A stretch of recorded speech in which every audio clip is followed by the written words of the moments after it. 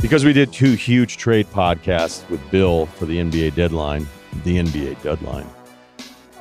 podcast will be a little brief, but I'm going to give you my Super Bowl picks. I'm going to preview it with Troy Aikman. He's going to tell some great stories from his days with the Cowboys. He's always a lot of fun when we have him on. We'll take a look at Mahomes. He'll talk Purdy with us as well. And trying to balance being who you are and surprising the opponent as you game plan for the biggest game in the country. And life advice. Enjoy the Super Bowl. This episode is presented to you by Lululemon. The perfect pants do exist, and you can get them at Lululemon. The men's ABC pants are shockingly comfortable and breathable, and they come in tons of different styles and fabrics, all made to make you look and feel good. Whether you're in the office, at the gym, cheering in the stands, or just relaxing at home, these pants are in a league of their own. Buy a pair today at Lululemon.com. This episode is brought to you by Honda. Honda is committed to achieving carbon neutrality by 2050, and the Prologue EV is their latest innovation in that journey. The Prologue is all the great things you expect from Honda in an EV. As an SUV, the Prologue comes with class-leading passenger space with intuitive features and clean, thoughtful design. The Prologue is more than an EV. It's a Honda. Honda, the power of dreams. Visit honda.com/prologue to learn more. Before we break down the Super Bowl with the Chiefs and 49ers with 3-time Super Bowl winner Troy Aikman, I'll give you my pick and my thoughts, a little history, and how I came to my conclusion. It's not super complicated. I'm picking the Chiefs because I just can't pick against Mahomes a third time in the same playoff season. I just can't do it. And we'll talk a little bit about that at the end. Now, if we look at Kansas City and their spreads in previous Super Bowls, their first win against the Niners, they were favored by 1. The next year against Tampa, where they got smoked, they were favored by 3. Then it was Rams and Cincinnati. And then last year when they beat Philadelphia, the Eagles were favored by 1.5. Looking at the line today, as I've been in Vegas, I've seen it either 2.5 or 2. Of course, San Francisco favored. So we've had 57 Super Bowls. How about these numbers? These guys are good at this. There were no totals, so there was no over-under play for the first Super Bowl. So we've had 56 Super Bowls with a total that you could bet on. It's 28 and 28 on over-unders. Favorites are 28 and 26 with 2 pushes and 1 pick'em in there. So you dig through it and you're like, hey, I wonder how well the favorite has done over the years. I wonder how well the dogs have done. 3 straight dogs have covered. That includes Cincinnati plus the 4.5 and their loss against LA 23-20. So if we look at Kansas City and who they've been this season, we know that the offense has been a big part of the story because you're like, this is not what we expected. And certain losses this season where you think, can I actually write this team off, especially with well as Baltimore had played? And some of the other teams are still flirting with. Buffalo had their own issues and turned things around. We love Miami for a little while. I even flirted with the idea of Jacksonville, which I immediately regretted and tried to retract as soon as I possibly could. Cincinnati had their issues because of injuries. So the AFC at the top, it just felt like you're always worried about the Chiefs, but there were just a lot of momentum stories that made you think, well, how much longer can I keep buying into this team that is not even close to being the same as they were offensively in the Super Bowl seasons and even another season when they lost to Cincinnati. So if you look at their Super Bowls, the first one, they were 5th in points scored. The second one, they were 6th in points scored. Their third one, they were 1st in points scored. And this year, they're 15th in points scored. So a completely different team. Also, 12-4, 14-2, 14-3, but this year with 6 losses. We know the defense is a big reason why they're even here.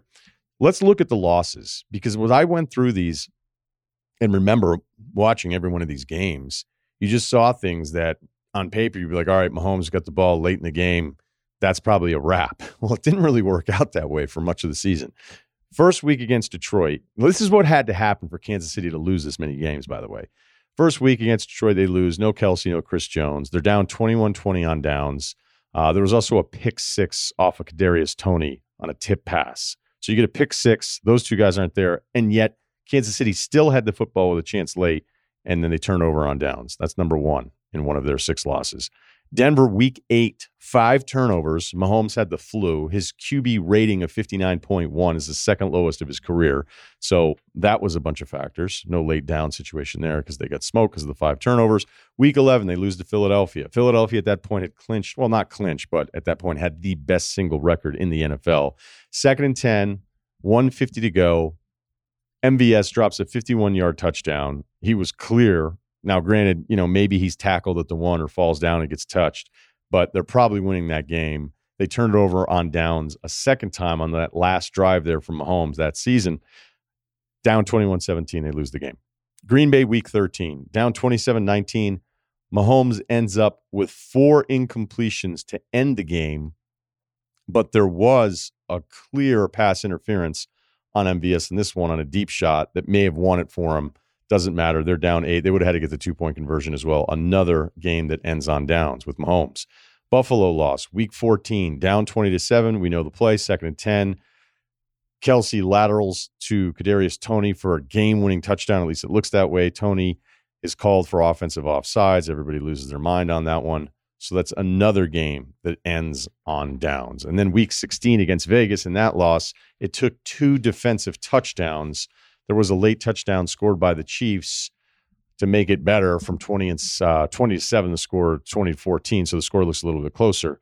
But the reason I go over all of those is that we actually saw something from Mahomes that you're not used to seeing. You'd expect him to deliver maybe in half of the 4 times they turned it over on downs. The Denver loss is whatever. I mean, Green Bay legitimately beat him except for the pass interference thing. But again, still some other things were going to have to happen. But that's how you look at their 6 losses. And I know it's very easy for teams, especially ones that have losing records, and the coach comes into camp the next year and goes, we had 8 one-score losses. And you're like, yeah, so did like everybody in the entire league. But for Mahomes to not get those things done and to have so many individual things, if you're a Chiefs fan, you go, well, that was weird, and that was weird. And you just keep adding them up. It's how you get to 6 losses for a team now that I'm going to pick to win the Super Bowl. So the number that scares the hell out of me, though, in picking the Chiefs is we know that San Francisco loves their zone blocking scheme for their runs, and that you have Kittle, who's probably the best blocking tight end, who just seems to love destroying people off of the edge, and all the different things that you can do with Debo in motion, and Trent Williams, the best tackle in the game, and McCaffrey, who you don't really know what to expect other than to expect it all with the way they want to use him and his versatility. Kansas City is 31st in yards per carry against zone runs. So you'd imagine they're going to try to load the box, counter that, slow it down. Maybe the Niners are looking to have some ball control here to keep the ball out of Mahomes' hands. But that would mean the cornerbacks are going to just have to man up the entire game and win their matchups. And they have the corners to do that. So the number that makes me feel good is if you look at Kansas City as they close the season against Diggs, Tyreek Hill, Jamar Chase, and Devontae Adams, those 4 receivers, all number 1 options, all at the top of the list for the best receivers in the game, had a combined 12 receptions for 128 yards. Kansas City allowed the 4th fewest yards this season to receivers in the league. You could come at me with the Zay Flowers numbers, 5 catches, 115, but the 30-yard touchdown was a weird play, and then a busted coverage on the 54-yard completion to him, and that was the one where he actually got hit with the penalty, although his day would get worse. San Francisco has felt like the best team all season long. I picked him this summer to make it to the Super Bowl, to face the Bills. I was wrong on the AFC side. I guess I don't want to pick Mahomes every single year, even though I feel like I'm probably going to. Basically, San Francisco took 3 weeks off in October. Baltimore handed them an ass kicking. That game was so dominant for the Ravens that you almost just kind of chalk it up to going, all right, this was the premier matchup, and Baltimore absolutely handled them. But are you really going to get 5 interceptions if they were to play each other again in the Super Bowl? Like, if it was Baltimore sitting here this week, I might even pick San Francisco just because it's football. And at this level, I don't think that game's going to play out that way if you played it 100 more times. But I can't tell if San Francisco being down in both playoff games to Detroit and Green Bay is something that's good for Purdy and this team. There's a lot of pieces left from the last time they matched up. But for Purdy, who clearly wasn't there, and it was Garoppolo when they played in the Super Bowl against the Chiefs and lost late, is that scar building that I talk about in pro sports, where you have to kind of go through stuff and get those scars to prove how much tougher you can be? Is that a good thing, or is it a sign that San Francisco isn't really as dominant as I have felt they are throughout the season, with just ass kickings that they've handed out to some of the better teams in the league? I still think San Francisco is really good, okay? But Mahomes has mentally dominated me these last couple of weeks. The Bills thing was a bit of, hey, it's the Bills' time, and you picked him. Baltimore, I changed my mind on that game all week long, and then I came down to, look, Miami didn't have enough guys defensively. Buffalo was missing so many people on that side of the football. Baltimore is the best defense in the league, and they have all their dudes. And by the way, that Baltimore defense did an unfathomable thing, getting Kansas City to punt 5 straight possessions in the second half and shutting them out. We can talk about game planning and trying to run the clock and all that kind of stuff, but that Ravens defense absolutely showed up, and it still wasn't enough. So if I'm being really honest about this pick, I don't know that I can go 0 for 3 picking against Mahomes in the same playoffs. But I'm going to be okay. I'll be okay if I get it wrong as opposed to other games. Like there was another game I was thinking about of all the years I've picked the Super Bowl where I remember the Eagles-Pats matchup 6 years ago. And I was like, Foles against Belichick? And that Pats defense wasn't great by any means. So I knew it was somewhat of a weakness. I was like, is Foles really going to beat Belichick and with Brady on the other side? And then the Eagles put up 538 yards of offense, won that Super Bowl. By the way, if you ever could fathom the Patriots be like, yeah, they're going to have 613 yards. Brady's going to throw for over 500, and they're going to lose a Super Bowl to Nick Foles. It's probably one of the most unlikely explanations of a Super Bowl you could ever have as far as the outcome. So when I got that one wrong, I was like, you know what? I can live with that. Like, are you kidding? They lost that game. And that's kind of how I feel with this one. Chiefs, final score, 28-20.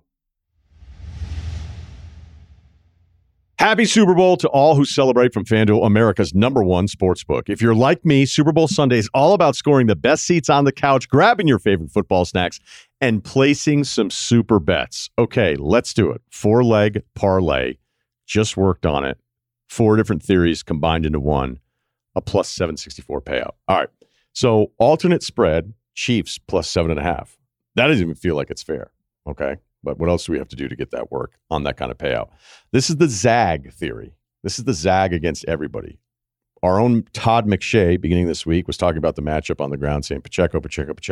Everybody's on this Pacheco over 67.5 rushing yards. Let's go under. Let's zag on it, everybody. All right. What does the film tell us? The film tells us 2 other things, that Purdy will probably run for over 12.5 yards. So you with me so far? Chiefs plus 7.5. Under Pacheco's rushing total of 67.5. Purdy over 12.5 rushing yards, which feels like all I got to do is get 1 on 3rd down, and I'm in the game. And then here's where all the numbers tell you this might be the play. Brandon Ayuk under 4.5 catches. The Kansas City Chiefs defensive backs have absolutely shut down top receiving options. It's one of the strengths of this team. It's one of the most impressive numbers that you'll look for any team, for any unit in football this season. The track record is not good, especially later on in the season. So Ayuk under 4.5, Purdy over 12.5 rushing yards, Pacheco under 67.5, and plus 7.5 of the Chiefs. That doesn't seem right. $10 bet, $76 plus. That's the play. Okay. FanDuel has so many more ways than just that one for you to end the season with a W or 2 or 3. Not only can you bet on who will win Super Bowl 58, but FanDuel also has bets for which players will score a touchdown, how many points will be scored, and as you know, so much more. We've been telling you this all season. If you're new to FanDuel, join today and you get $200 in bonus bets when you win your first $5 bet. Just visit FanDuel.com/Ryan, RYEN, to sign up. That's FanDuel.com/Ryan. Make every moment more with FanDuel, an official sports betting partner of the NFL. Must be 21 and older and present in select states. Gambling problem? Call 1-800-GAMBLER or visit theringer.com/RG. $10 first deposit required. Bonus issued as non-withdrawable bonus bets that expire 7 days after receipt. See terms at sportsbook.fanduel.com. This episode is brought to you by Hulu Plus Live TV. Tired of paying for cable TV? Switch to Hulu Plus Live TV today to watch over 95 live channels for sports, news, shows, and more. Plus, get access to Hulu's entire streaming library with access to Disney Plus and ESPN Plus all in one plan. No long-term contract, no hidden fees, and no clunky cable box. Get Hulu Plus Live TV today. Live TV plan required. Restrictions apply. Access content from each service separately. Learn more at hulu.com. Joining us now, just before the Super Bowl, Hall of Famer, 3-time Super Bowl champ, Super Bowl MVP, and Monday Night Football voice, Troy Aikman. Thanks for joining us, Troy. What's up? Yeah, you bet. Thanks for having me.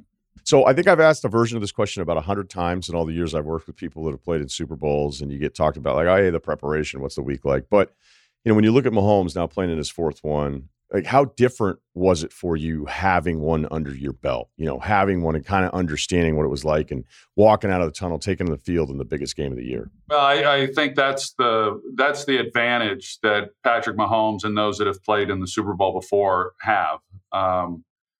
Does that tilt the playing field?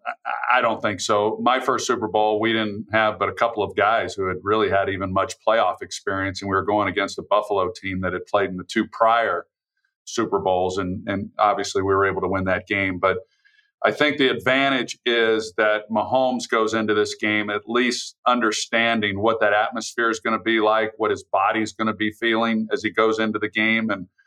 And for a guy like Brock Purdy, he's handled everything well up to this point, but yet it is a different atmosphere and it's a different game. As much as you want to say, hey, it's just like any other game, it's not. And the players know that. You can say that all you want, but they understand that. They're there all week.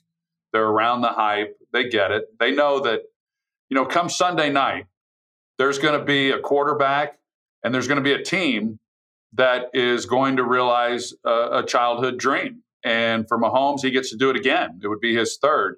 And I think that's the exciting part as you prepare during the week is knowing that within just a few more days, what you've worked so hard for, you have a chance to figure out whether or not your efforts were good enough and if you achieved it. This might be an impossible question to even answer because it's just a reality. But I mean, have you ever allowed after your playing career to think of like, man, what would it have been like if I'd never even gotten one? You know what? I can't imagine. I really can't, because, right. when I was playing, there was a time where teams that had won the Super Bowl really struggled the following year. And they called it the Super Bowl hangover. And now it seems like it's more the team that loses that struggles more. But I never understood that after we won our first Super Bowl because the feelings are so amazing. It's undescribable. I mean, it's unlike anything else that you experience in life. The only thing that really compared to it for me was the birth of my children. And so when you experience something that feels that good, man, you want to go back and you want to do it again and again and again. And so, they get a chance to see what they're all about. And those guys, I think of a guy like Dan Marino, who, made it to the Super Bowl, but for as much as he contributed to the NFL and his place in history and gave so much to not have experienced what it was like to leave that field having won a Super Bowl. I hate it for all those players that didn't get a chance to do that. But you do have a little smile on your face as you say it. Well, I say Dan Marino. Jim Kelly. I beat him twice, and he lost 4 in the Super Bowl, and I hate it for Jim too. There's others. Yeah, I mean, not at the expense of me losing one. I don't want that, but if you've never felt it, you really don't know what you're missing. And there's a lot of players, a lot of great players that have given so much to the game that haven't had that opportunity. When we look at Mahomes, it's still early in his career, despite some of the lofty conversations that we have him in. And the idea that I think a couple of weeks ago, I'd said that I'm open to the idea that he could potentially catch Brady's resume, which still seems impossible, but just his ability, you've played the position at the highest level, his ability, like what list is he on for you as far as just pure talent at the position? Well, as someone who played the position, I have an appreciation for how hard it is. And,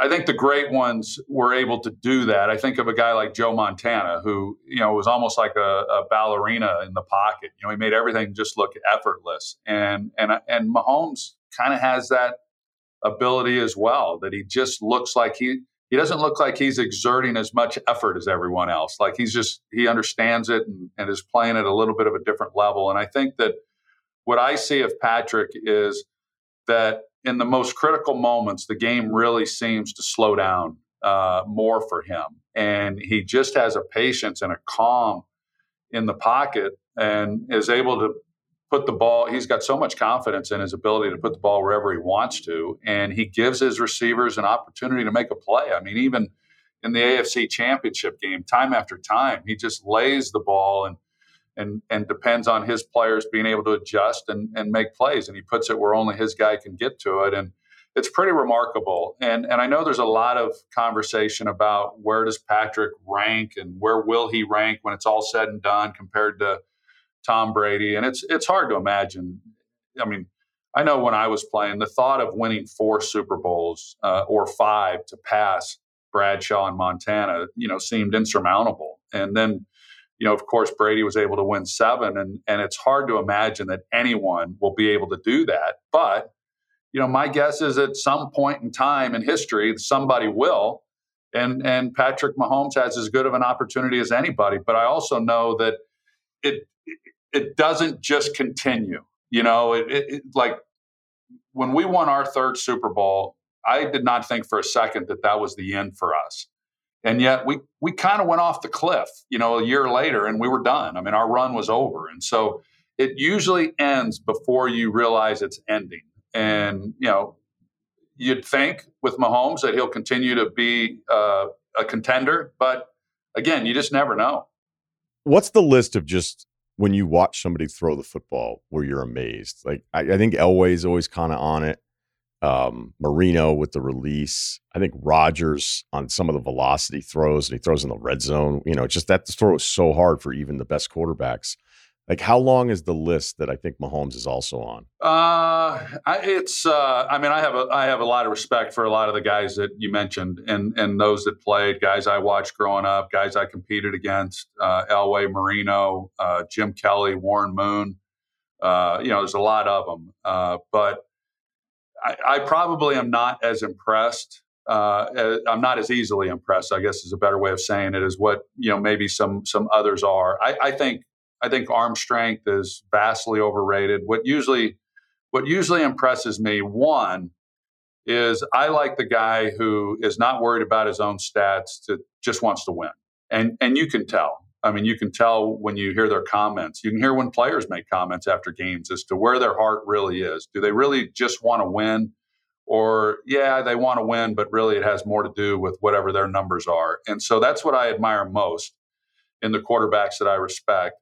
And then the other part of that is that the ability to put the ball where you want to put it. And it's not easy. I've always felt that if you made a list of the criteria that's important to play the position, number 1 on that list for me is accuracy, because you can be tough, you can have a great arm, you can be smart, you can be everything else. But if you can't put the ball where you want to put it, nothing else matters. I mean, your job is to throw the football and get it to the people who can make plays for you. So that's number 1. And the guys that are able to do that, I have a real appreciation for. And both these guys can do that are playing in this game. I think because of Purdy's profile, you'll see the wins. And then at one point with the stats, you're like, I guess he's going to win MVP. And then I think because of the talent of the roster with the Niners and the fact that, Shanahan is so well respected with his system and what he does as far as his play calling, it's maybe because it's too new with Purdy, Troy, where, if he gets this one this weekend, it's like, okay, now we're allowed to all say he's one of the better quarterbacks in the league. But how do you view him? Yeah, I hope they do. I don't know that they will, because he's done an awful lot already. And it's what you have to overcome when you're taken in the 7th round. And that's what he's fighting. Now, if he wins a Super Bowl and then he wins another Super Bowl, I think slowly, that facade goes away, and then people start to recognize him for what, he really is. But there's no question in my mind that if he were a 1st-round pick, we would be talking about him far differently than we're talking about him right now. And there's no doubt that he's got really good players around him. And if you're going to win in the NFL, you have to have that. Joe Montana had that. Terry Bradshaw had that. I had that. And I think a lot of times you overlook just how good a lot of these players are that make up this roster. But there's no doubt that he's got a lot of good players around him. But when you watch him, you can see that he puts the ball where he has to put it, and he makes plays, when he needs to make them. And so I hear it. He's a game manager. I don't agree with the term. But I think when you say that, you don't appreciate the key third down throws and the things that a quarterback has to do to sustain a drive and to score points. I'm a big fan. I'm a big fan of Brock Purdy. I think he's a hell of a player. I think he's wired right. He wants to win. His team comes first. I mean, all the things that we just talked about a moment ago, I feel that he possesses. I've had a career-long obsession with trying to figure out this position. We had Dominique Foxworth on recently, and he was just like, look, the stuff that Peyton Manning did before the snap was why he was Peyton Manning. He's like, the rest of the stuff, the throwing and the accuracy and all those things are great. He's like, but what he would get us to do in a playoff game defensively and then just give it away, and he goes, that's the part that I admit, like when I'm watching, as long as I've watched this sport, it's still really hard for us that didn't play the position to truly understand the difference. Like we can look at 300 yards and a couple touchdowns and be like, oh, I guess that guy's awesome. And I'm sure you see it a little differently. And I don't mean to like, call out a Mitch Trubisky, but I remember when you called that Bears Saints game, and I really enjoyed that you were like looking at the score, game time and situation, and kind of looking at the way Trubisky was throwing the football. And you were like, hey man, like, we need to start raising the level of risk, essentially. I imagine you noticed that with almost everybody on Sunday, correct? Yeah, and I think that, we're in this fantasy world, fantasy football, and I get it. The fans that are playing, they're about touchdowns and yards and all those things. But I could name quarterbacks, I'm not going to, that were on teams that could have won and could have won big. But they didn't understand how to play the position. And what I mean by that is not every situation is the same. And if you're down 12 points late in the third, you play differently as a quarterback than you do if you're up 4 points, in the same point in the game. If your defense is playing great and you've got a 1 possession lead and you're in the red zone, then a field goal is a big deal and you're not taking chances with the football. And so you go into a game with an idea as to what you're going to have to do. If I'm Brock Purdy, I would go into this game thinking, we'll see how things unfold, but there's a chance we're going to have to be able to score some points. This quarterback and this offense is capable of getting hot. And then you wait and you see how it goes. And then as the game goes along, you adjust what you're thinking. And on third downs, depending on what all is happening with the score, how your defense is playing, how are you playing, are they getting open, what's the defense, all of those things, that then affects what you're doing yourself and who you're trying to get the ball to and how much risk you're willing to take. And so I watch it and I see some quarterbacks that go out and play every play as though it's the first play of the game and sling it all over the place. And that's not how you win football. And Tom Brady, the reason he has won more football games than anyone, he played a long time. But I watched him on teams in New England when they couldn't block anybody. And he would not take a sack in the game. Would not take a sack. And then you get to the fourth quarter and you give yourself a chance to make a play and win a game. That's winning football. And there's a lot of other quarterbacks you could put on some of those teams. They wouldn't have come close to accomplishing what they accomplished with Tom at quarterback. Yeah, and I completely agree. And I love that moment because I think, I understand the job and you don't want to be negative, but it was just such a great moment for me at home and everybody else that was at home listening to somebody like you who played the position, just going like, okay, like this is kind of what I need. And it's something I always kind of look for because of moments like that when you're teaching us. Thank you. I want to talk prep here a little because, you're on these Cowboys teams, you're really good. So it's not like you want to change who you are, but you also realize that they have all this extra prep time for you, depending on whether it was Buffalo or it's Pittsburgh or something like that. How do you balance going, let's not deviate too much from what we've done to get here, but let's also realize that they're really good and they're really smart and they have all this extra prep. Like, how do you balance staying true to who you are with also wanting to maybe throw a wrinkle in there that they're not expecting? Yeah, it's a good question. And you do run that risk and you run that risk in the regular season when you have a bye week. And yet what's at stake is not quite what's at stake when you're going into a Super Bowl. So the way most teams did it's the way we did it, and I'm pretty confident in saying it's the way all teams continue to do it, is you have that bye week, and so you put in the offense. If you've got any new wrinkles, you put it in, and you work on those things while you're at your facility during that off week, and you go to the host site, in this case, Las Vegas, and you've got a pretty good feel for what this game plan is. And like every week, there's going to be a few different wrinkles you're going to see defensively, and you're going to have a few different wrinkles offensively as well. But you've got to be careful in trying to put in some things that give you a chance, and then not allowing the players to just go play. Because this element that we talked about earlier, you don't know how players are going to react in the Super Bowl. You just don't, especially the ones that are handling the football. And it's what I enjoy most about watching the Super Bowl is for this game, I'm not worried about Patrick because, as we mentioned, the games he's played in and the Super Bowls he's played in, but I'm interested in watching Brock Purdy early in this game and how he throws the ball, and is he on target? Does he show any nerves? Can you see that as a viewer? But that's the balance that I think all coaches have to weigh, and they all do, as to how much are we going to put in order to give us a few chances that we might not otherwise have without overloading and getting away from who we really are. Were you ever surprised? Maybe it doesn't even have to be a Super Bowl, because I know the first two got a little aggressive on the point differential there. But I don't know if there's an NFC game, maybe against the Niners or something where you were like, okay, you come back to the sideline after a couple series going, wow, I didn't expect this. Well, I will say the first Super Bowl that we were in, we got down early, and we were young. We were the youngest team in football, and I mean, everyone was losing their minds. I mean, that we couldn't get lined up. We knew what the first 20 plays were on Friday, and we couldn't get lined up. I mean, there was a lot of adrenaline and a lot of emotion, and I remember going to the sidelines, and it was like a bad dream initially. And if someone had told me right then that this game's going to end in a blowout, I would have said, no doubt, we're on the receiving end of the blowout, because it was not good.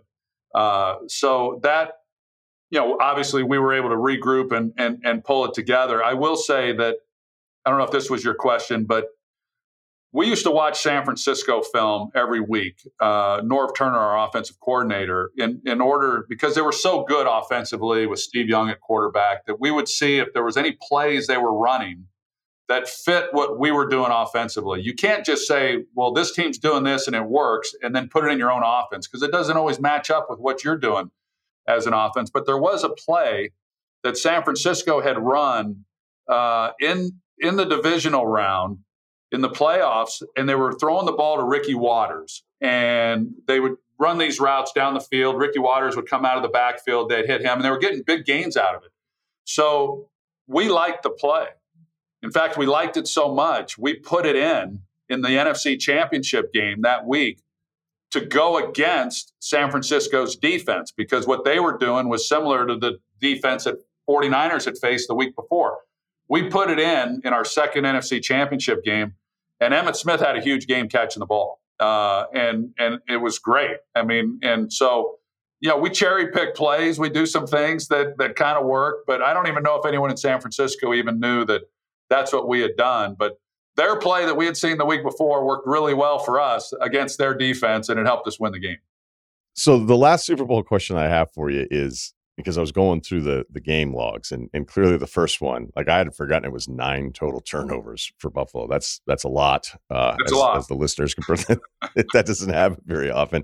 And then you get up 30-13 in the second one. All right, so if you go to the Pittsburgh one, because they had moved the football, all right, you're up 20-17, you take a sack on second down, it's 3rd and 17, it's incomplete. Was there any moment up 20-17 with him getting the ball back where you're like, wait, like, are we in trouble here? No Was that perhaps the only second half stress you've ever had in your Super Bowl career? Yeah, we were we jumped up on them 10-0, and things were rolling along pretty good. They were struggling. Neal had thrown an interception early in that game, and we had taken a lead.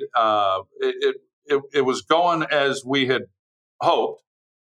And then they started to mount this comeback. They kicked an onside kick after they scored after one. They got the ball, And then the terrible towels came out. Prior to that, we really thought it was predominantly a Cowboy fan base there at the stadium. And then all of a sudden, the terrible towels come out, and it felt like there were no Cowboys fans. It felt like it was all Steelers. And I remember thinking, holy cow, I mean, we're in a real dogfight. And if Larry Brown was the MVP of that game, and he got then his second interception in the fourth quarter, and had he not have made that interception, I'm not certain we win that game. I mean, they had all the momentum, and I know the analytics says momentum's not a thing. It's a thing, and it was in that game. And so, a mistake by Neal and their offense allowed us to win the game. But the end of that game would have looked a lot different, and I would have been curious to see how that might have ended if they had been able to keep possession of the ball and seen what that drive how it ended. Right, and then Emmett 2 plays later into the end zone, and the rest is history. Before we let you go, we talked to you a year ago about 8 Elite Light Lager. Again, it's a year later. And by the way, the branding and the image and the can and everything, like you've done a terrific job with this. And I'm a light beer drinker. I don't like the crazy fancy stuff, but you found a way to take something a guy like me likes and make it the highest quality product. What's it been like a year later since we talked? It's been fantastic. And I just hired an amazing talent to run things. And he's been incredible. David Rennie. It's light beer made right. And, what do I mean by that? And it's what you said, that I've been a light beer drinker my entire life as well. And I felt that it could be done better. And I hit a period of my life to where I'm very mindful of what I consume. I work out hard, all those, I do all the biohacking. I'm a bit obsessed with all that stuff. And I wanted to make a beer that complemented my lifestyle. And so it's 90 calories, 2.6 carbs. It's 100% organic grains, but we don't add any syrups or sugars or rice like all the other light beers. And so it is as clean and it's a better for you light beer. And yet I know there's people out there who have tried some light beers and they say, wow, this is watered down. It doesn't have really much flavor to it. And yet 8 really has a full-bodied flavor, and it's amazing. So I couldn't be more proud of the liquid itself. Love the packaging, and we're only in Texas. We are expanding. I can't say exactly where, but it might be a place just north of Texas, and that'll be happening in the spring. And so we're really excited. We're continuing to grow. People that have tried it love it, and it really complements the people like myself who are active and want to be able to celebrate life's victories and enjoy those moments and yet not compromise all the hard work and efforts that they put in during the week. Well, I'm really happy for you. And the funniest thing is, as I deal with our bookers being like, okay, you got Troy tomorrow morning, you're ready to go. Okay, no problem. And it's like, if you need more evidence that the phone is listening, as soon as I was talking about you on a text thread, and then I just go to Instagram and it's like for you, and I was getting just hit over the head with Aikman workout videos. So, I was impressed with the goblet squats. I was impressed with the different incline decline. You were really putting it in. You had a soundtrack to it. Good editing crew there. So keep up the good work, man. Thanks. Hey, I appreciate it. It means a lot. None of us are getting any younger, and it doesn't get any easier. But the slogan for the beer is no shortcuts, no excuses. And it's really been my philosophy in life. I think you've got to put the work in if you're going to be good at anything. It's what I tell my girls who are now in college. They stopped listening to me a few years ago. But I'm proud of what the beer represents. And, hey, I'm just trying to keep pace like everybody else. For more information, you go to 8, spell it out, 8beer.com. And keep repping out those 60s, man. That looked like light work for you. Thank you, pal. This episode is brought to you by Crown Royal. This NBA season, Crown Royal is celebrating the loyal fans that show up for every tip-off. I love every tip-off. I love every one of them. And people ask me, hey, are you tipping off tonight? Because they know that's code for, are the games on? And I'll say, yeah, come on over. Bring your kids.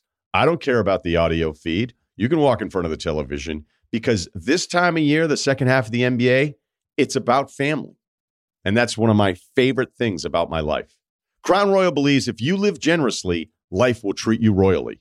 Visit crownroyal.com to get ready for tip-off. Please drink responsibly. This episode is brought to you by Netflix. A gentleman always opens the door for you, but the gentlemen are just as likely to break it down and stash their drugs inside. The Gentleman, based on Guy Ritchie's award-winning film, is a new Netflix series that follows a whole new cast of criminal lords and ladies slumming it in Britain's criminal underworld. Guns out and pinkies up.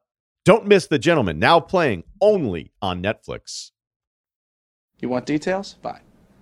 I drive a Ferrari, 355 Cabriolet. What's up? I have a ridiculous house in the South Fork. I have every toy you can possibly imagine. And best of all, kids, I am liquid. So, now you know what's possible. Let me tell you what's required. The email address, lifeadvicerr@gmail.com. We got Kyle, we got Steve. A bit of a disrupted schedule this week with the trade deadline, which put me to sleep while I was doing it. I taped for over 2 hours, and I was like, this just, whatever. We'll keep it moving here. Fairly relaxed. Vegas is just a little different at this age, and I'm happy for it. I feel better about it. I'll be back shortly. So not a big deal, not a long trip. I think everybody else. Back Carbone dinners, I heard, right? Back-to-back Carbone dinners. Shout out to Nick, and then Bernie, and then Julie on night 2. And I haven't been that full in a long time. And then they came out with, well, look, I mean, we could talk about Carbone all day. I could do a Is it hard to get in a Carbone? Because I've now gone to the place right across the hall from that twice. And both times I walked out, I'm like, oh, fuck, that's Carbone. It's like a French place. But both times I walked out of that French place like, yeah, that was okay. And then I'm like, oh, shit, it's Carbone, like Drake said. So is it hard to get in there? Like, am I not missing out because I probably wouldn't have got in anyway? It's not hard when you're solo. Nice. That's an episode. Yeah. So pros and cons. Normally, there's the pro of being alone. There you go. Normally I can find a way to get in by myself to sit there. I mean, I've had a couple times where like, I don't know if you'll be able to get a table. And since I'd be staying here, I'd just be like, all right, whatever. I'll just go up 9 floors and get takeout or something. But I was really looking forward to it. I didn't even tell anybody what I was doing the first night I was here because I was like, I'm just going to go eat there and then I'll adapt after. And I got there. I had the last time I was here for the in-season tournament where I ate there. I was just like, can I have 6 meatballs and a side of pasta? And the guy's like, well, you're going to eat 6 by yourself? I was like, I'm going to try. And I think I got through 5.5 and the pasta. But then some guy next to me started like handing me some of his stuff. Like it turns into like a little party at the bar. Like guys are just really friendly. Everybody's so happy to be eating there. And he was like, oh, you got to try some of this. Yeah. Yeah. Kyle would love it. Kyle really would love it. Camaraderie at the bar, people sharing food. Oh my God. Smoked a cigarette outside once. I don't think you're supposed to smoke in that area, but I saw a different guy doing it and he had like a cup of water. But it's all like gray areas in Vegas anyway, where you can and can't. But it looked like a good time. I can't even remember the name of that French place, but I hope I don't get tricked into doing it again. And then walking out. I know exactly what you're like, talking about. Fucking Carbone. Shit.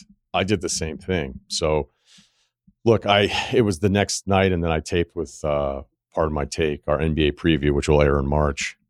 And Big Cat was like, I've never been. I was like, well, we can see if we can get in. And there was a couple seats at the bar, and the guy's been really nice over the years. And so we went with the meatballs. We went with the spicy rigatoni, which doesn't even taste like pasta. It's like candy. It's so fucking good. A Little Caesar made right in front of you. And then I was like, let's just keep going here because they have the cauliflower that's just dipped in this vinegar thing. And it's incredible. The bread's incredible. And then just pepperoni slices just all folded into each other. We just pop in little pepperoni slices. You're waiting for the next thing. So I was like, let's just get the veal parm. Like I always get chicken parm, just get the veal parm. Parm is awesome. And it was on the bone and it was so good. It was actually like softer than chicken. It was incredible how good it was. And then they bring you these little like rainbow cake almond cookies, they call them, but they're really, I think, just kind of dipped in Frangelico. And they taste incredible. And then at the end, they were like, hey, here's a slice of lemon cheesecake on top of it. Like, thanks for coming in. And I couldn't eat it. I was like, you do that cheesecake bite at the back end where you're just like, I want to hammer as much crust as I can. So veal parm is the only thing I think I feel guilty about eating for kind of obvious reasons, but fucking A, man. When veal parm is like right, there's just nothing better on an Italian menu than veal parm. Like, I'm sorry. It's Do you really do incredible. feel bad about it? I kind of do, because it's, Do you put the napkin over your head like Tom? I don't. I just think about it. Sometimes I think about what Just I'm bask eating, in and I'm your like, shame. this kind of sucks, but it's so freaking good. So It's got to taste better than that deep fried bird those guys were eating. Yeah. Greg, great acting from Greg in that scene. I know. The best is that he had to eat with his grandfather before, full Yes. stomach. And it was the worst looking Asian food ever. It was terrible. It was so gross. God, his grandfather sucked. Yep. Principled guy, though. Yeah. Principled guy. Didn't Like, crack. how is it that my money's the first portion to Greenpeace? How would that even work? All right, let's get to some emails here. By the way, that night I ended up hanging out with, guess who's a huge fan of the pod? We're going to have him on. Oh, you told me Okay, this. yes. Guessing window closed. Channing Crowder. All right. Like, not as much excitement for that as I was. Now my dog started barking and ruined the moment. But no, you did Okay. tell me that. It is kind of off brand. I do kind of like that.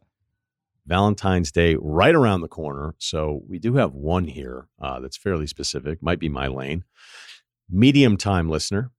Love the honesty. 6'4", 255. Basketball comp is Dirk. I love the one leg baseline fadeaway, and I'm white, so I've heard Dirk yelled on the court when I play pickup in NYC. All right. I'd love to for do once more. like a black guy be like, yeah, I'm like Black Dirk. That would be incredible. That's such an incredible comp. I know. Black guy would be like, I'm a lot like Alex Caruso. yeah. It just never happens. Like Yeah. whenever post Dirk, it was out of control. Anybody that was 6'11" and could shoot and was international was Dirk. And if you were 6'8", you were Peja. It was like the laziest shit ever, just on and on. But I still don't know that we've done any better with it. I am always, whenever I'm doing draft prep, I'm always trying to figure out, like, try to come up with 3 black players that remind you of white guys. And I don't even know if I've ever gotten a 3. Okay, let's go. I'm a big points guy, so I found a sweet deal to go skiing in France and figured I'd swing by Venice and Vienna while in Europe. This is a solo trip. Being single, I failed to realize one of my days in Venice falls on Valentine's Day, potentially the worst city to be in as a tourist on that holiday. Any advice to take advantage of this? Take advantage is an interesting way to. Okay, I figure going to dinner at a nice restaurant is going to be too depressing. I don't speak Italian, so I just try to hang out at bars. Yes. Is this hotel, bar, restaurant day? Do you think any other people in similar situations will be out and about? Not my first solo trip, but seems like a new situation. I'm curious to get your thoughts on. All right. He used the Dirk comp, so he's got to be a little bit older, I imagine. Although it's not like Dirk has been gone for that long. So, if you're younger, you just don't care. When you're older, you might be a little bit more like, hey, how far do I want to go with this? Because it feels like you got to get some shots up. If you're talking about what I think you're talking about is crossing glances at some other solo traveler at a hotel bar who's also by themselves on Valentine's Day, which is a great opener. You're like, hey, you're Me pretty too. picky too, I see. Yeah. You don't want to say like, oh, also a loser. No, spin it the other way. Be like, I see you don't waste your time with just anybody. How about a white Russian? My name's Sergey. Get it? So, anyway, right. Although I don't know if the Russia stuff plays right now. So I would say that you're going to have to go to a lot of places to find that scenario for yourself. Because I still think whenever I'm in a bar, specifically in Europe, there's just not a lot of solo people. These aren't solo mission people. They're so social. They're always at tables. I touch It's more on this likely in to New be a Zealand kid pod. there than there is like a solo person. Like, Yeah, right. Like, I'm not telling you being solo in the States is always the greatest thing. Europe, good fucking luck, bro. And then on top of everything else, Venice. So if you actually want to meet somebody, you're going to have to start like looking at the reward point systems that reward American travelers and hope, like, I know why you're doing it. What woman is going to Venice by herself from Maryland What about on a Venetian Valentine's? Yeah. wait, but he doesn't even speak Italian. I know. So there's a massive barrier there, especially when you're older. Look, if you're in your 20s and you're going to clubs, you're an American guy and you're kind of fun loving and everybody's drunk enough and you buy some drinks, you just sort of hang out and amoeba into the whole deal. It's more than doable. I'm not saying it's super easy, but it's totally doable. You start pushing late 30s, early 40s, don't speak the language, and you're by yourself. So you go from like, hey, what's up with that guy to, is he a mercenary? All right. Speaking of firsthand knowledge, you'd be like, what are you like in the military or something? Just kind of hanging out? Yeah. Blackwater. Like, no, I think I like hiking and I've tricked myself into it as a hobby. You're going to have to go to like hotel bars, likely only, maybe a cafe here and there. But this probably isn't going to be Ocean's 12 for you, man. I don't know. The beginning scene, Brad Pitt. You should rather just find out during instead of throw caution to the wind. I think you find out. You could always go home from a bar. That's what I've learned. So, yeah, but they're always together. They sit at picnic tables. They're 12 to 20 deep. Okay, they're always together, and they're having the best time. And they're just drinking their beers and they're smoking their cigarettes, and they all seem to know each other. You've got to be a fucking magician to pull off you not being awkward in that setting. Or you stay sober and go out really late and then catch up with everybody else, as opposed to awkward drinking all day long and then putting yourself in a spot where everybody's like, get this hammered American guy away from us. Yeah, I don't think the chasing young Venetian women is really going to work out for you. I would say, I mean, again, I wish I knew how old you were, but if your best chance for success and what I think you're looking for is like, can you just find the college bars around there? Like, is that a little bit easier for you? If you're in your late 20s, it's probably fine. If you're in your mid 30s, that's a little bit more creepy. A little creepy. But that's going to be, because there's going to be girls studying abroad there. Who knows? Like, you'd probably be pretty successful. But if you're a little older, that's kind of weird. Where do you think solo male ranks on the League of Nations out there? Like, is that solo male American? Do you think, are we still like a 1 seed, do you think, or have we dropped? What are you asking? I mean, like, you're a solo male American in Venice, right? Like, I don't know. Like, is it better to be a solo American dude in Venice or like Dublin? Well, I guess you could speak the language. So I'm like, France, probably not. I thought the French are pretty tired of us. I don't know. These are just all stuff I've heard. But I'm wondering, like, is that a good spot to be? Like, is that an attribute, or is it more of like a not an attribute if you're there? The anti-American thing is far more of like a Parisian thing than it is a countrywide thing, at least based on my experience. But then you'll even have people, like when I was in different parts of France, they're like, dude, the Parisians don't even like us. So that's a Paris thing.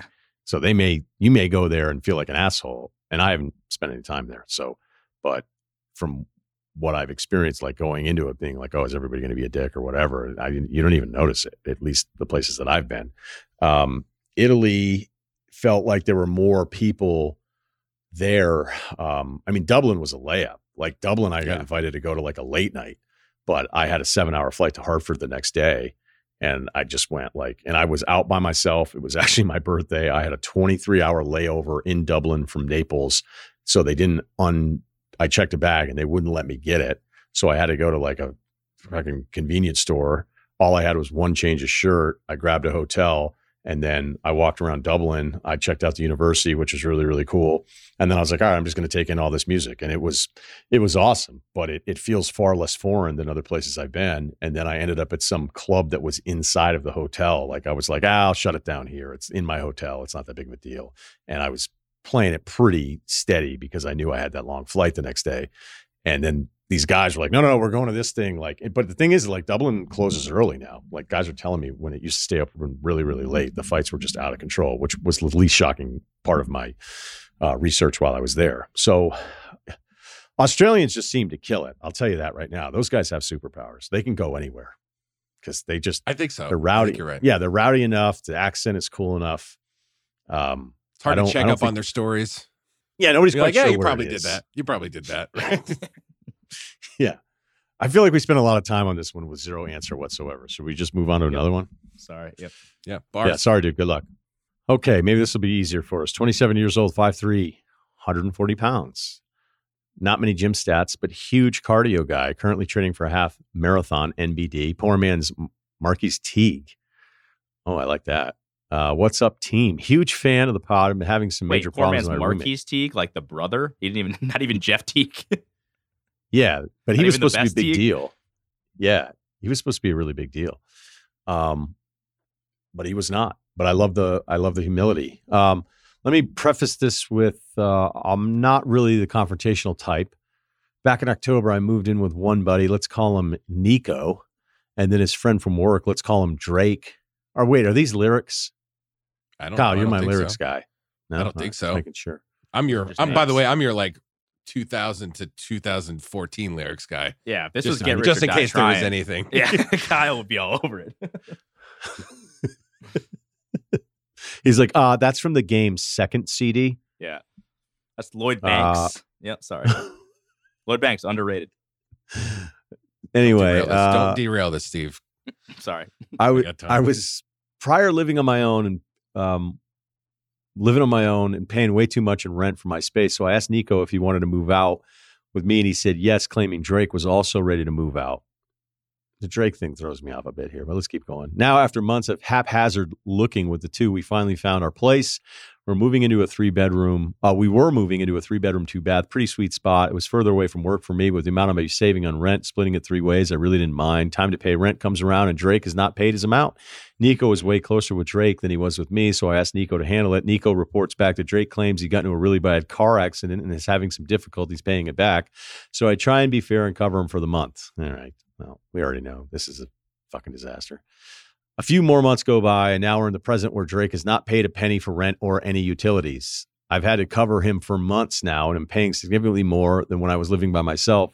This has become a major point of contention for myself and Nico, where I'm now telling Nico if he's not going to handle this with his friends, he needs to split what I've paid with him, where he claims his own financial struggles. I'm growing more and more concerned Drake will never pay, because anytime he's pressed for the money, he claims issues with Zelle, Venmo payouts and what he should be able to send versus what he can send this day. Well, here's the thing. Venmo doesn't limit you at 0. Yeah. Okay? Yeah. So... Sorry, dude. It might be a shady thing. If you can't use Venmo right now, it's probably because you were fucking around. Really, it's worse. That's also an even worse sign. Yeah. Or you're lying. I've had a few Venmo transactions where you go, hey, like I can only send this much today, and then you're going to let me clear it out where I can. But when you've had 0 coming in for multiple months and he's still blaming Zelle and Venmo. If you can't send $900, that's because you're fucking around or you're lying and you don't have $900. It's not. Well, clearly he's a deadbeat and he's lying. Yes. And he saw this as an opportunity to get away with this shit. And I don't even know why we're getting an email about it, because you already know what the answer is. And I don't know what answer you expect to get from us. So let's just finish. Every conversation is met with some sort of emotional backstory as well, too. By the way, if you got into a car accident while you lived with him and he couldn't pay rent, wouldn't you be more aware of this said car accident? That's what I was going to ask. Like, is there any evidence? Does he have some bumps and bruises on him? Like, what's going on? It's like his doctor's appointments. Have you seen him? Imagine not getting in a car accident. Imagine saying, hey, I can't pay rent. I got in this nasty accident when you didn't, and just being like that aggressive with the lie that you're like, dude, terrible, terrible accident. He's like, well, where's your car? Be like, oh, we got it fixed already. Like, I'm broke. It's like, this is like 2 days ago. What's going on? Yeah. I don't want to be an asshole. I don't think you would be here, man. But I also can't be held responsible to cover for this guy I'm not even friends with. Any suggestions how to move forward would be greatly appreciated. Yes, fucking stand up for yourself. You're getting played. This guy's lying to you. Yeah, bounce, leave. I mean, your name is probably on the lease. Try to find a way to get out of it. Fuck both of these guys, especially talk to the Drake. landlord. Yeah, like say, hey, like I'm trying to pay. Like these guys are playing around. I'm trying to get out. Break the lease. I mean, you might have there's no reconciliation here. You are getting absolutely taken advantage of. And if this email is real, the fact that you had to email this to us, where it makes it think that you don't really know how you should play it or what the conclusion is probably maybe even more alarming, and why this happened to you in the first place. But this should be, although a costly lesson now, this should be a major lesson in your life where you go, okay. I mean, shit like this happens to everybody. Yeah. But I really don't like that you're even asking us. There's only one move. Look out for yourself. These guys don't give a fuck about you. So why are you even remotely understanding of any other scenario other than the bad one? Yeah. I mean, I don't know how you guys pay your rent, if it's like, you know, if you guys send your portions in, or if it's like, you know, they give you the money and you send in or whatever. Cause my 19-year-old apartment situation was we paid our rent separately. So he like wasn't paying. So the landlord came to me and he's like, all right, what do you want to do here? It's like, this guy's not paying, you're paying. Like, do you want to break this lease? And that's how I got out of it. But, so I looked at it that way, but then he wasn't paying his, electric half. So I was like, well, if he's not paying it, I'm not paying it. So I ended up leaving with like $1,000 to the electric company that I was like, wait, what do you mean? So, but that's me being 19. But if it's like, if you guys pay this separately, you just don't cover it, that's cool. But if they're like subtenants and it's a whole thing, like you just have to find the fastest way to get out of there, because it's going to cost you less money if you break this lease than if you just keep hemorrhaging with these two bums, I would say very, very few actions are off the table. Yes. Other than like beating the shit out of them or committing a crime. Like you can do kind of whatever you need to do to get out of the situation. And I think the easiest one is talk to the landlord, say, I'm trying to pay, but like these guys are giving me the runaround. I'm trying to get out, get ahead of the situation, make sure he knows you're the good guy. And hopefully he has like some sort of conscience and kind of helps you out a little bit. Yeah, I don't, stuff happens to all of us and you learn from it. And hopefully you learn from this, like, look, man, the living situations when you're young and you're just like, oh, hey, I know a guy. I'm like, oh, this is great. Okay, cool. Yeah, no problem. It's great. And then, it's just so rare that, especially when you're having 3 or 4 guys live in the same place and you don't know each other. That's one of the great things about college is you had, decent enough of a crew, or there was some satellite dudes, shared electrons of friendship where you were like, oh, you're going to that city or whatever. Like there's at least some commonality about it. And you feel like you're going into it. But when you go into these things completely blind, I don't know what the percentage is on it, but there's just a greater chance for this kind of stuff happening. But you trying to figure out like, hey, I wonder what's going to happen. Here's exactly what's going to happen. You're going to get screwed the longer you stay in this. Yeah. He hasn't given you $1 and he's still walking in the apartment being like, hey gang, how's your day?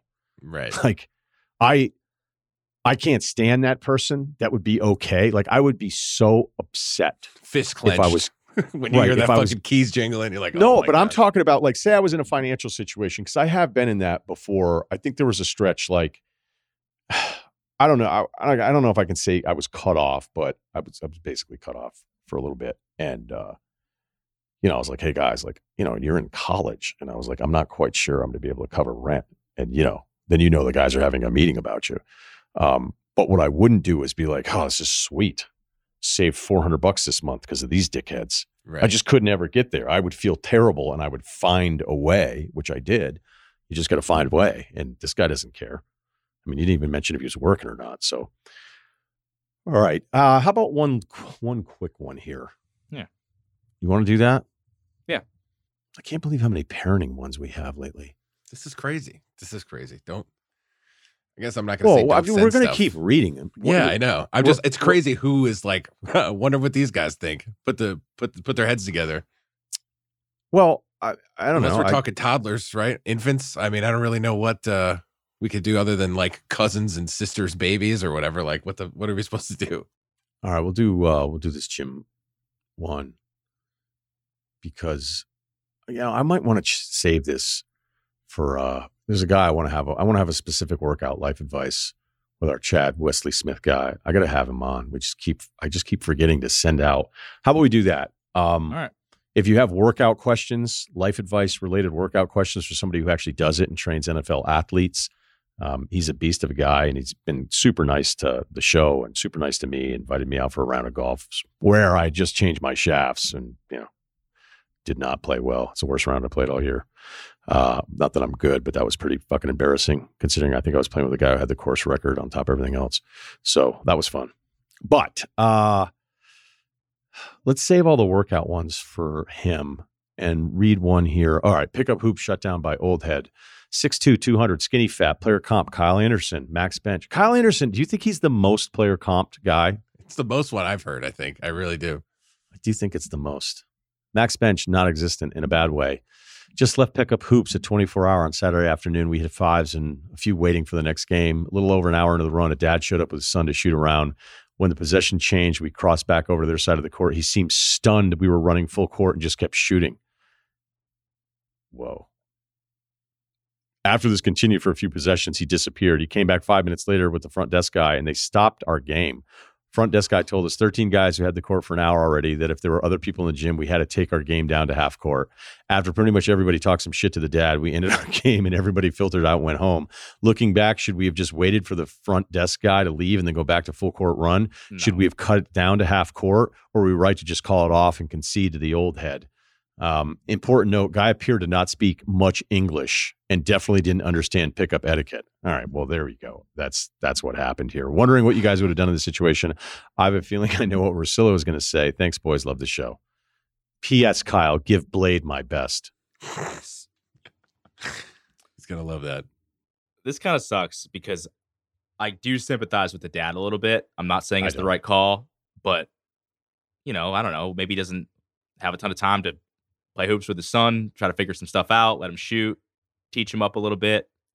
It's the wrong call. I'm telling you that it sucks. It's the wrong call. I would be mad if I was playing the full, but I do sympathize a little bit with the dad. This is I've seen a bunch of videos recently. I don't know why. Maybe my algorithm is just showing a bunch of kids on scooters getting just fucking wrecked by some dude coming down like a half pipe at the public skate park. And it's some kid and it's several different versions of it. It's not the same one. I'm sure you've seen it. There's a couple viral ones. Can I just say though, once you go down that rabbit hole of watching a couple fucked up videos on Instagram, they just flood you with crazy content. And then they'll give you the ones that are you have to click to actually watch the video because it's like a warning label. And you're like, well, what am I going to not watch the video now? I'm not going to see what's behind the shade? Come on. It's a real slippery slope because now that's my whole feed is just crazy stuff that's happening. And I don't like it, but I'm kind of addicted to it. This is not through me seeking stuff out, but it's just kind of my pie chart now is it's fights, cringe content, which I'm trying to get off. It's just I liked one thing that was this is tough to watch. So it's that, fights, kids getting hurt, drunk people doing things, and Soprano stuff. That's maybe it's somebody from high school, it's I just try to stay off Instagram. It's all buddy from home in the mix. He's in the mix. Dropped into the tossed salad of content. Oh, there's Brian. There you go. Yeah, look, he's smoking a blood again. Cool. Mine's Troy Aikman pec deck routine now, just nonstop. Troy Aikman, there's hybrid Troy Aikman accounts that I didn't even follow that are just all over me now after last week. So look, I have no sympathy here. You can't do this. You can't do this. You could never do this. This isn't about fatherhood. This isn't about bonding with your child. This is absurd. The only thing that allows a slight out here is that the guy was just from another country. You said didn't speak much English, just had no idea. But what was he doing prior to when you guys are running back and forth to both? If he knows enough about basketball to want to shoot around with his son, I don't think they bought a ball that day. So did he know what he was doing and then told on you? People can get really weird with their kids at a run. I had it happen pretty recently where we were all getting ready to play and a guy showed up to take his son through shooting drills. And we were like, what the fuck is this, man? And no one was really quite enough into it to make a big stink out of it. And I'd already worked out. So I was like, whatever, I'm not gonna make a big deal out of it. But you gotta have some stones to roll up where guys are ready to play full court. And you're just gonna, no, sorry. We're running through drills. Go outside, especially in California. Find a park. Yeah. There's a place to go do it. Older guys probably want to run indoors and not have to run around on the asphalt anymore. And you're going to do something like that. It's just really, really selfish. This guy may have been completely clueless, just not understood whatsoever. If your young guy's getting confrontational, then he thinks he has to go to the staff and the whole thing. The staff guy should have known better. I can't think of any gym that's real. And you said it's a 24-hour fitness where if people were running full court, that the person who worked there would be like, no, you actually have to let a guy and his kid take up the whole thing. And now you have to play half court while all these people are waiting. There's nothing worse than 5-on-5 half court. It's the worst. Do that. Even internationally, majority rules, right? I mean, everybody, there's 13 people that want to do this. There's 2 people that want to do that. Raise your hand. Do you want to watch Remember the Titans or do you want to watch Titanic? We're watching Remember the Titans again. That's how it goes. I don't understand. At this point, it's just the eyes have it, right? So I think he knew what he was doing. I don't think you don't want to make an enemy out of the front desk guy. I mean, some guys get a little chippy. They're like, well, guess whose membership's not getting renewed or something. Like, I know you don't want to do that, but I think somebody could have been like, hey, man, just for future reference, are you saying that like dudes have an hour and then all of a sudden one half goes to whoever's wandering around the gym and might like to put a shot up? So maybe it's good to level-headedly go up to the front desk guy if he's the one who's always there, and then just be like, hey, I just want to get a clear understanding of what happened here, because we're, we're what's confused. the standard? Like, what should we expect moving Do forward? we set a timer, and then anybody who wants to run laps has to, What I would not have done, though, is I don't think you want to yell at anybody in front of the kid. No, correct. Because then the kid who doesn't maybe know even remotely what the hell's going on, because he's just following his dad's lead. Like, as mad as you might be, and I know I wouldn't love it, I would like to think that most people would be smart enough to be like, hey, there's still a kid involved here, so don't get chesty with the dad in front of the kid. And it may be just a one-time loss where you go, hey, remember that time that happened? Right. And then you go to somebody who actually like knows what the hell's going on and be like, you can't possibly think that that's the right policy. That no matter what, imagine me just wanting to get shots up, and it's a full court game with like real dudes out there, and I just start bombing away from three going, hey, dude, you guys are going to cut it down to half court. But it's different for you versus like the kid. Like, that's why I'm trying to leave a sliver of something open for like, all right, maybe the guy thought about the outside thing. Maybe I don't know, something didn't work out with that. But like, if he wants to just go and get up shots with his son, have some quality, father-son time, like, what's he supposed to do? Just say, hey, sorry, kid, we got to go home. Like, the kid's not going to play. It's not in the same court. thing, but it's the act of, okay, defensive rebound outlet. They've now set up in the half court. We're good. Sorry, your game is now half court, mid game. What would chirping guy Steve? What would Quinnipiac Steve do? Oh, I would not have. I'm telling you right now, I would not have handled. Hey, this guy, well you lost at all. But now that I'm a father, I don't know. I'm just trying to think of like, what is he supposed to do? Because do you just go home then? The guy, like, you just can't. You're just not going to be able to shoot around with your kid. Like, you're kind of shit out of luck. Practice bounce passes over there. Go home. Go outside. Do some chest passes, son. Get him. Yeah. Maybe some treadmill work. Those are always empty. This is just cone days. Yeah, we're going to do cone drills, dribbling drills outside. We're going to go in the parking lot. We're going to practice cuts. No ball. Bobby Knight style. No ball. Yeah. Find four other guys. Motion offense. Yeah. Find three other guys. All right. Now, awesome. Imaginary number 2 guy. Set a screen for him. If you guys, after your run was done, you went outside and the guy was in the parking lot with his son just doing cone drills with no ball, I'd actually be like, you know what? Next time you could have free reign at the court. I respect the hell out of this. I'd give him my sneakers. I'd be like, these are for you. Let me know if you need me to shooting shirt. Or are you guys here tomorrow? I'll rebound for you. I'm willing to take one shot. Yeah. All right. That'll do it for us. Thanks to Kyle. Thanks to Steve. Thanks to Oregon. Ryan Russillo Podcast. Ringer, Spotify.